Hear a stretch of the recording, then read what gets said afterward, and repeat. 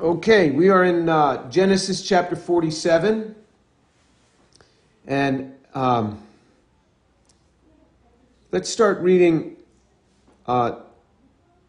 verse 17. We'll pick it up from verse 17 of Genesis 47, so we overlap a bit from last time. So they brought their livestock to Joseph, and Joseph gave them food in exchange for their horses and their flocks and their herds and donkeys, and he fed them with food in exchange for all their livestock that year. And when that year was ended, they came to him the next year and said to him, "We will not hide from my lord that our money is all spent, and the cattle are my lord's. There's nothing left for my lord except our bodies and our hands. Why should we die before your eyes, both we and our land? Buy us and our land for food, and we and our land will be slaves to Pharaoh. So give us seed that we may live and not die, and that the land may not be desolate." So Joseph brought all the land of Egypt for Pharaoh, for every Egyptian sold his field because the famine was severe upon them. Thus the land became Pharaoh's. As for the people, he removed them to the cities from one end of Egypt's border to the other. Only the land of the priests he did not buy, for the priests had an allotment from Pharaoh, and they lived off the allotment which Pharaoh gave them. Therefore they did not sell their land. Then Joseph said to the people, "Behold, I have today bought you and your land for Pharaoh. Now here is seed for you, that you may sow. At the harvest you shall give a fifth to Pharaoh, and 4/5 shall be your own for seed of the field, and for your food, for those of your household, and as food for your little ones." So they said, "You have saved our lives. Let us find favor in your sight, in the sight of my Lord, and we will be Pharaoh's slaves." Joseph made it a statute concerning the land of Egypt, valid to this day, that Pharaoh should have the fifth. Only the land of the priests did not become Pharaoh's. So you see the utter desolation that came upon the land of Egypt as the years of the famine progressed. And little by little, they ended up coming to him. And Joseph never said, "Give me your cattle." I mean, they brought it. They brought their livestock to him. And they were the ones that said, "We are going to die." And in verse 19, they are the ones that said, "Buy us and our land." They're the ones that wanted this to happen. They had come to that point of turning everything over. And so Joseph bought all the land. And then he says down in verse 23, "Behold, I have today bought you and your land for Pharaoh. Now here is seed for you, that you may sow your land." He never treated them as if they were slaves. He did move them, it says, from the countryside, from all the diverse parts, from all the borders. He moved them into the cities. But especially in this pandemic time, we have a better understanding now of the drastic measures that governments take in times like this. And he had to move them into cities to make sure that there could be food distribution to them. And they had to move into the cities. This was a dire time. And he moved them into the cities for that reason. But he never treated them as slaves. He never even addressed them as if they were slaves. And then what he started to do when the famine started to lift, he gave them seed and he told them, "Go ahead and plant this, but there's going to be a 20% tax."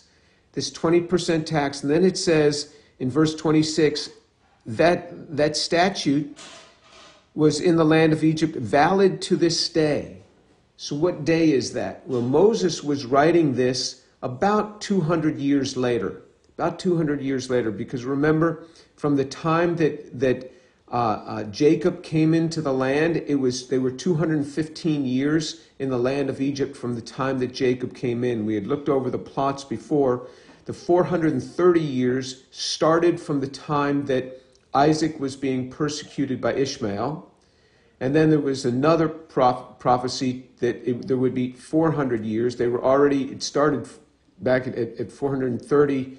At 430, the word was given. At 400 years, these other things started happening. And then there are 215 years in the land. So this is about somewhere around a little over 200, maybe 210, 215, 220, 225, somewhere like that. That policy of a 20% tax was still valid in Egypt to that day. And it says that they gave over everything. Little by little, they lost everything. They lost everything and they started turning it over. This was to a people that had known that a famine was coming, because they had been told, along with everybody else, that there was going to be 7 years of plenty and 7 years of famine. And they could have stored up, but it's common that people don't put aside. And I'll just give you a little bit of an insight. In around the year 2000, in that time period, I did a lot of consulting for the Department of Defense. And in these committees, they talked about all the scenarios that could happen to the country, all the things that could happen. And they were longing that if people would only store up water and food, food that canned food or dried food, and enough water for 1 month, that could bring much more stability to the country. But it's very hard to get people to do that. And in fact, they had even encouraged, if you can store up even for longer than that, it brings far more security. And I remember the word going out that they said people should do this, they should store up, they should have. And here in Houston, where we have a lot of hurricanes, they say, please always keep stored up at least 2 weeks worth, because if things are devastated, it could take 2 weeks to recover, where things could be brought in. But very few people do that. And so these people were actually warned, and they ended up selling their lives and giving up everything. It happened little by little. And I'll tell you what it reminds me of. What it reminds me of is I see people's lives, because I watch young people, and I watch young people with the decisions that they make, and it goes forward little by little, and how much they start giving ground to the enemy. And after a decade or two, they are just entrenched in sin and entrenched in the destructions that come upon people's lives. And I want to read to you a passage from Romans chapter 6. Romans chapter 6, we're going to start reading from verse 16. Romans 6:16. Do you not know that when you present yourselves to someone as slaves for obedience, you are slaves of the one whom you obey, either of sin resulting in death or of obedience resulting in righteousness? But thanks be to God that though you were slaves of sin, you became obedient from the heart to that form of teaching to which you were committed. And you have been freed from sin. Having been freed from sin, you became slaves of righteousness. The Bible puts it this way, that you can become enslaved to sin. You can become slaves to sin. And how does that happen? Do you not know that when you present yourselves to someone as slaves for obedience, you are slaves of the one whom you obey, either of sin resulting in death or of obedience resulting in righteousness? If you want to see drifting away from God, what you do is you sin. And sin will draw you further and further away from God. It is clear. If we walk in sin, we will move further and further away from God. God hasn't gone anywhere. He's stayed fixed. We are the ones who drift away. And we end up becoming enslaved to sin. If you don't know the Lord, or if you're walking in sin, I'll tell you, you will walk further and further away from God unless you make a dedicated change to walk toward Him. A decision that you make to walk toward Him. It says that you will be a slave to sin, and that sin is going to result in death, or of obedience resulting in righteousness. When we obey God, it draws us closer. This is the whole thing about meditating on the Word of God. It is not just for the sake of meditation. What did God tell Joshua? He says, this book of the law shall not depart from your mouth, but you shall meditate on it day and night, so that you may be careful to do according to all that's written in it. for then you'll make your way prosperous, and then you will have success. That when you start meditating on the Word of God, then you start obeying it. You can't obey something you don't even know. And it's as we meditate on the Word of God, it draws us closer to Him. And it says that though you were slaves of sin, you became obedient from the heart to that form of teaching to which you were committed. And I see this all the time, and I love to work with young people. I got saved at the age of 18 when I first went to college. And I give thanks all the time that God reached out and saved me when I was 18 years old, rather than waiting till I was 28 or 38. Because there's so much that happens in that time period. You choose your spouse, you choose how you're going to raise your family, you choose how you're going to make a living. So many decisions that happen between just after the latter years of college and onward. And there's great blessing in following the Lord. Great blessing.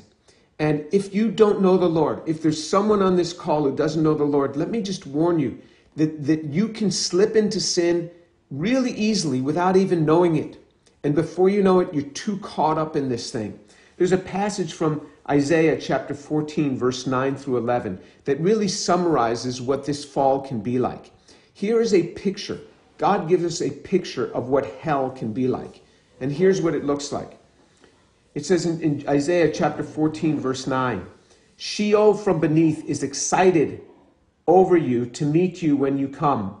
It arouses for you the spirits of the dead, all the leaders of the earth. It raises all the kings of the nations from their thrones.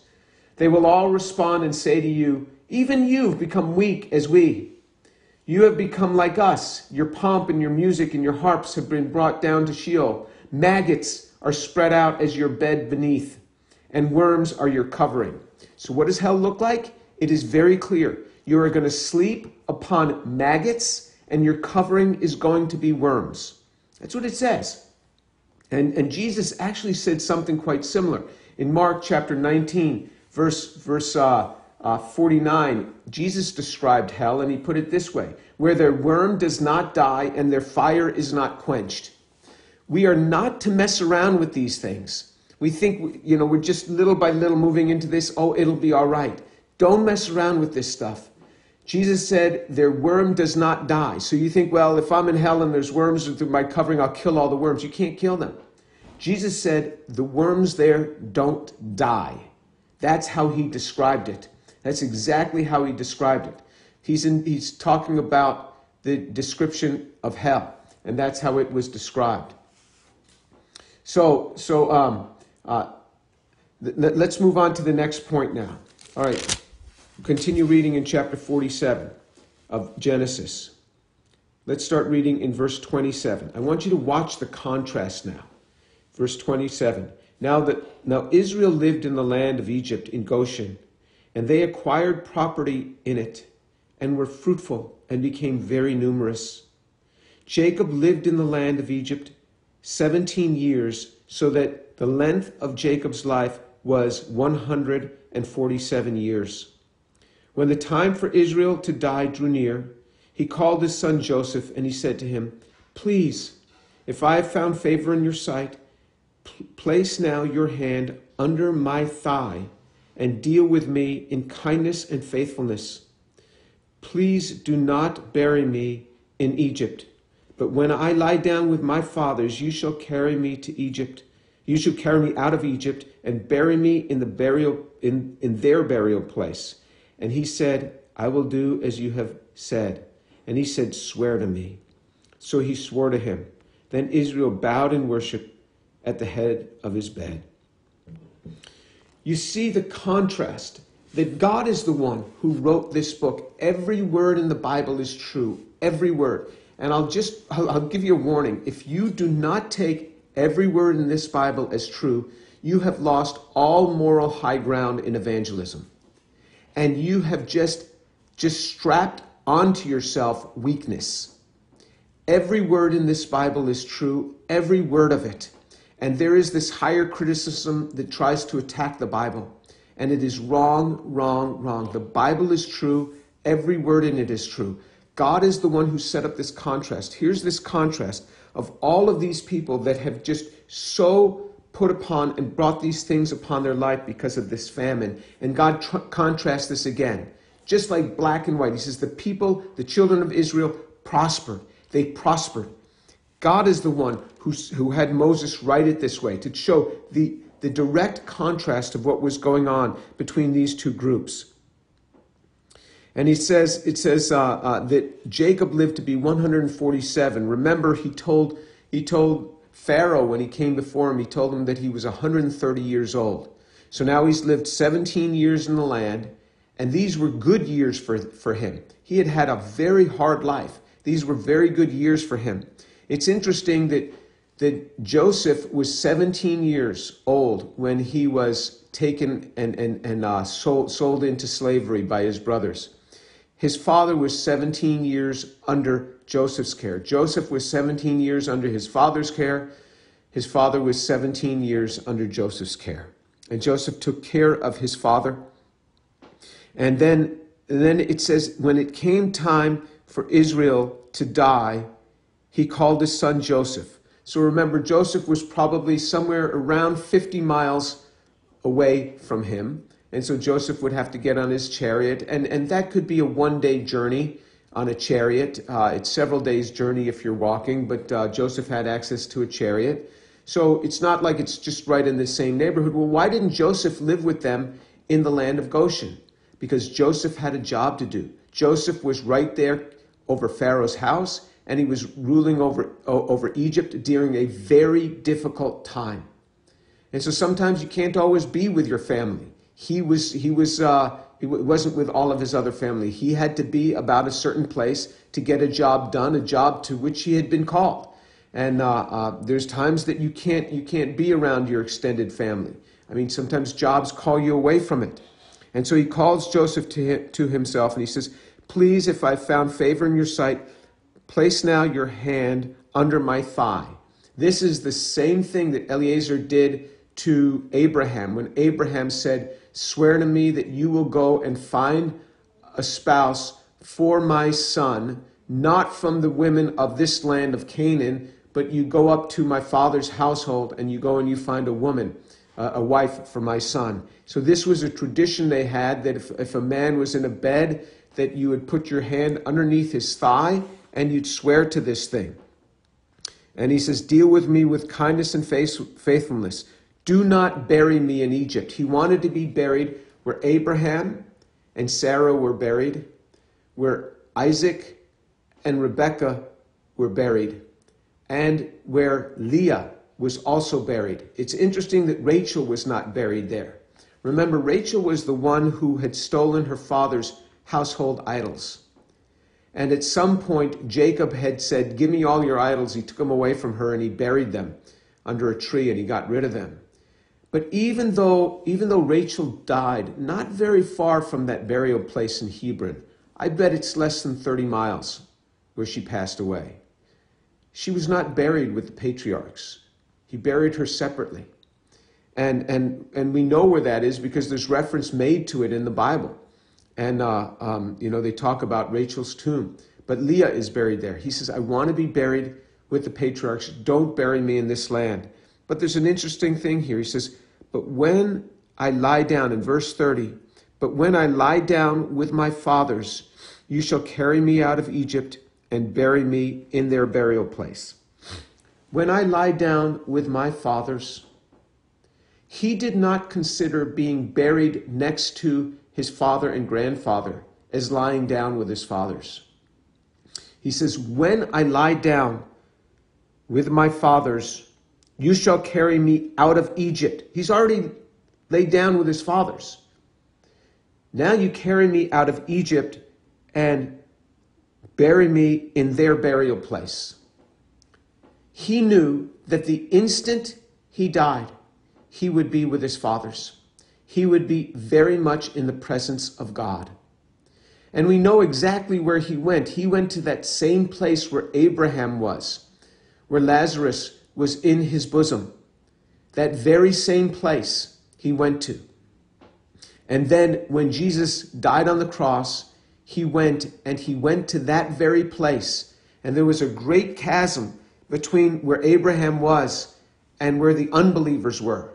Jesus made testimony to those unbelievers across that chasm, but he took all those who were in the bosom of Abraham to be with him. And that is the picture that Jesus himself paints for us.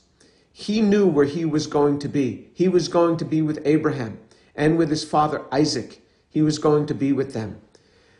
When we go to be with the Lord, it's not lying down in the grave. It is very much being in the presence of God. There is life everlasting, and he knew it. He says, when I lie down with my fathers, in other words, when I expire right here, when I lie down with my fathers, I'm going to very much be with them. And then you can bury me in Egypt. Take me out of Egypt and bury me in Hebron, in that burial plot which Abraham bought for Sarah. That was the original purchase of that burial plot. And you can go to that burial plot today. You can see it. It's a visitor site right there in Hebron, in Israel. And even though the Palestinians control that whole sector, that burial plot has been maintained by the state of Israel. And there's actually a Jewish side to visit it, and then just on another side of a wall it's actually bulletproof glass. There's the Arab side where the Arabs visit from the other side, and so the point I want to look at here is interesting. For 17 years, Joseph is laboring and working and running the land of Egypt and running Pharaoh's household. For these 17 years that Jacob was in the land, Joseph is running the land of Egypt. Where is Jacob in this? There's nothing, we don't have any report of what Jacob did that last 17 years, other than the children of Israel prospered and were multiplying and doing very well. But the reins had been turned over to Joseph. Joseph now was the one, we have all of this in chapter 47, all the things that Joseph is doing with the people, all the negotiations that he's doing and moving people from the land and getting them distributed and setting up the tax structure. Joseph is really busy. Jacob, who had been a very, very hard worker. Remember, it says that he worked day and night. He was cold by night. He was hot during the day when he was taking care of all those flocks for Laban. And all of those years, the 7 years where he got Leah, the 7 years where he finally got Rachel, and then the 6 more years, so the 20 years that he had served, how hard he had to work for that. Well, his time had passed. For 17 years, it's not even reported what he did. Did you know from the time that Isaac blessed his sons and passed on the blessing, till the time that Isaac died was 43 years. Isaac thought that his life was coming to an end. Isaac thought that this was going to be it, that his life was going to be coming to an end, because he said, I don't know when I'm going to die. Well, he ended up living another 43 years. But you hear almost nothing of Isaac after that. After Jacob leaves, you hear nothing of Isaac other than Isaac ended up moving back to Hebron. That's it. And then when Isaac died, what happens in life is this, is that there is a period in your life where you're very, very important and you got all these things going on in your life and so many things depend on you, as we're seeing with Joseph now. But with Jacob, his time had passed. These years of labor where he's the man and so much is revolving around him has now passed. And what I want to do is I want to share a little bit with the young people that are on this call.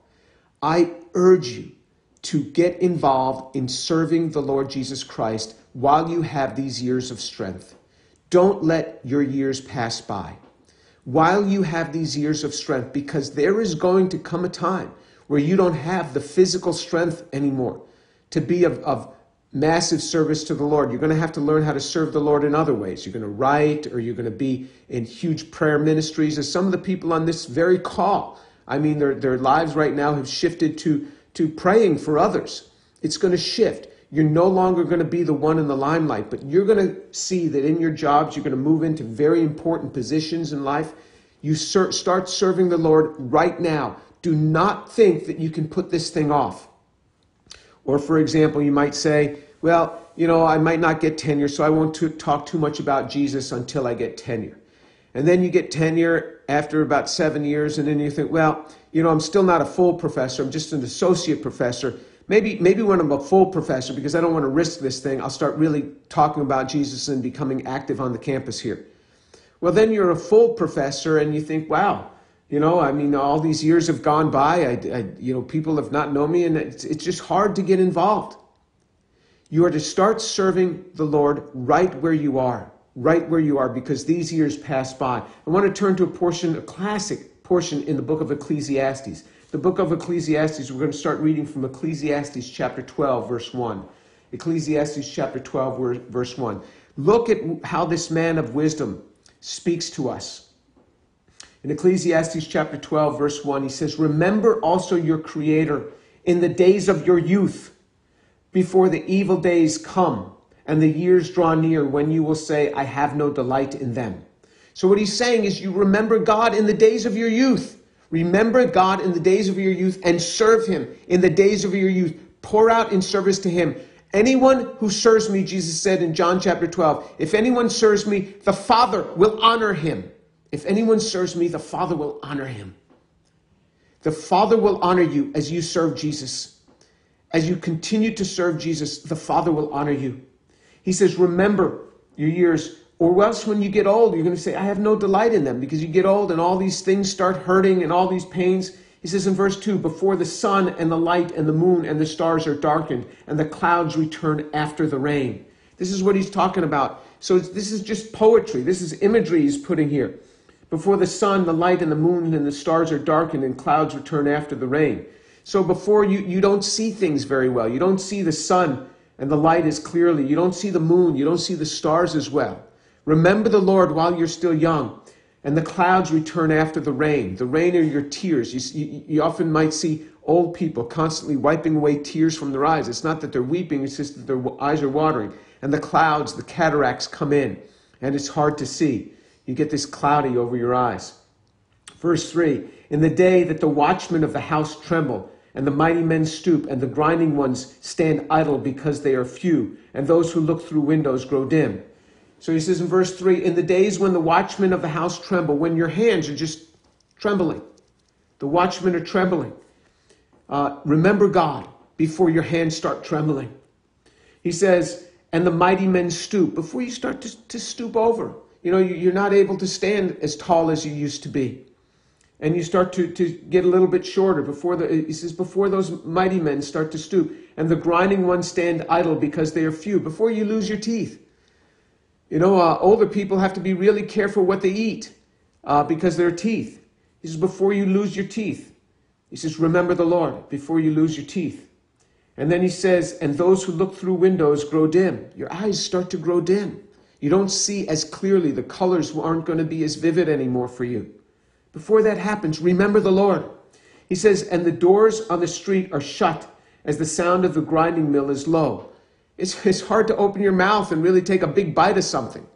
How many 80-year-olds do you see pick up an apple and just take a big bite out of it? It's hard to do that. And they can't do it. And he says, the doors on the street are shut, and the sound of the grinding mill is low. And one will arise at the sound of a bird, and the daughters of song sing softly. You look at old people sometimes, and what happens? They're like, whoa, what was that? What was that? Is everything okay? This will happen to you. This will happen to you. And it says, and the daughters of song sing softly. I knew a woman, she was a physician, and she worked particularly with the elderly. It was interesting. She had a very, very high-pitched voice, very high-pitched. And she would say that they can't hear her. They just can't hear her. She talks to them and they can't hear her. The pitch of her voice was very high, and their ability to hear the high pitches had dissipated, and they couldn't hear her. He says, furthermore, men are afraid of high places and terrors on the road. What happens to older people? And if there's older people on this call, I just want you to remember this. There's a lot of college students here, so I'm not picking on anybody. We're all going to get there. But it says men are afraid of high places and terrors on the road. A lot of old people don't want to go out at night because, they don't want to drive at night because they don't see as well at night and the lights come in their eyes. It's hard to see. And I think, it's not safe. The sun has gone down. And when you're young, you're like, hey, let's go out and play, flashlight tag. Nothing's going to scare me on this. I'll go out, no problem. And it says, and the almond tree blossoms. If you ever seen an almond tree in blossom, it's totally white. Just white flowers everywhere.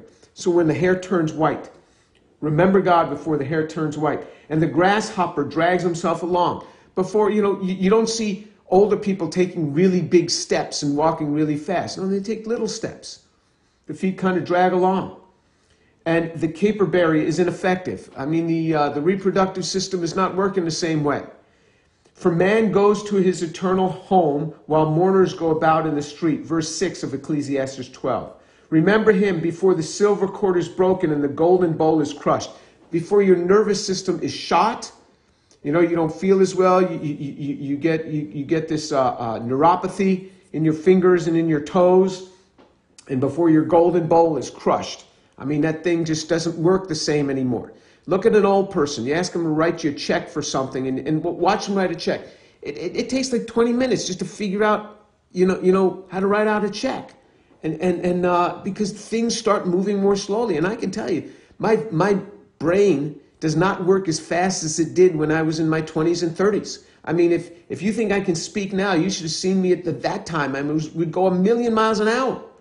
And how fast it could work and how fast you could solve problems that are put before you. This golden bowl just begins to crush. The pitcher by the well is shattered and the wheel at the cistern is crushed. This circulatory system begins to not work as well. And you hit your hand on something when you're older and you get a big black and blue mark. Why is that? This thing is just breaking. And you get all this hardening of the arteries, and the wheel at the cistern is crushed. The heart just doesn't work the same way. Then the dust will return to the earth as it was, and the spirit will return to God who gave it. Vanity of vanities, said the preacher, all is vanity.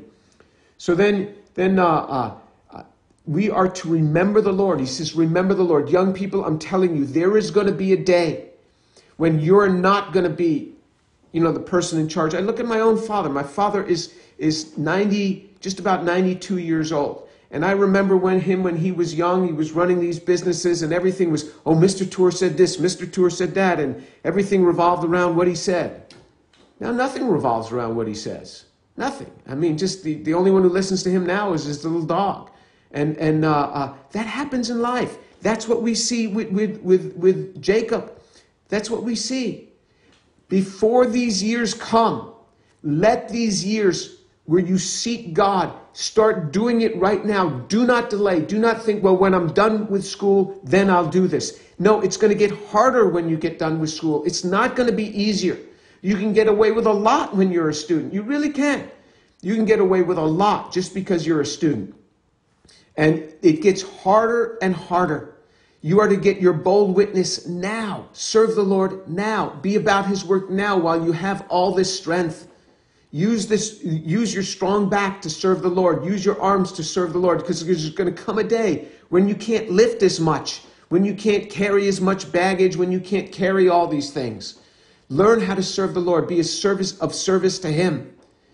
Jacob, it's not wrong what Jacob did. He lived from 130 to 147 these last 17 years. You hear nothing of his life until this point where he's dying. Because his years of being in charge of things have passed. It's his son's period. You are to take these years and serve the Lord. Take these years and serve the Lord. Be about the Lord's work. Don't shrink back. And you say, what do I do? Well, you start getting involved with the church. You ask Shireen what you can do. She'll put you to work. Or she'll put you to work in a heartbeat. She'll get you delivering food. She'll get you serving in all sorts of ways. And so you can't use this excuse around my family. You can't use this excuse that you don't know what to do. You ask Shireen, she will put you to work. And so there's these things that start happening. Anyway, let's close in prayer.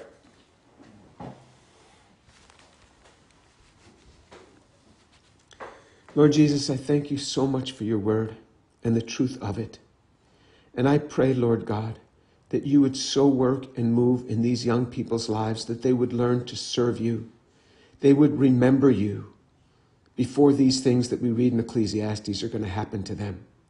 They would remember you in their prime years. They would remember you and learn to serve you while they have their strength. Lord, I pray that they would not shrink back from serving you. They would continue to labor and look for ways to serve Jesus.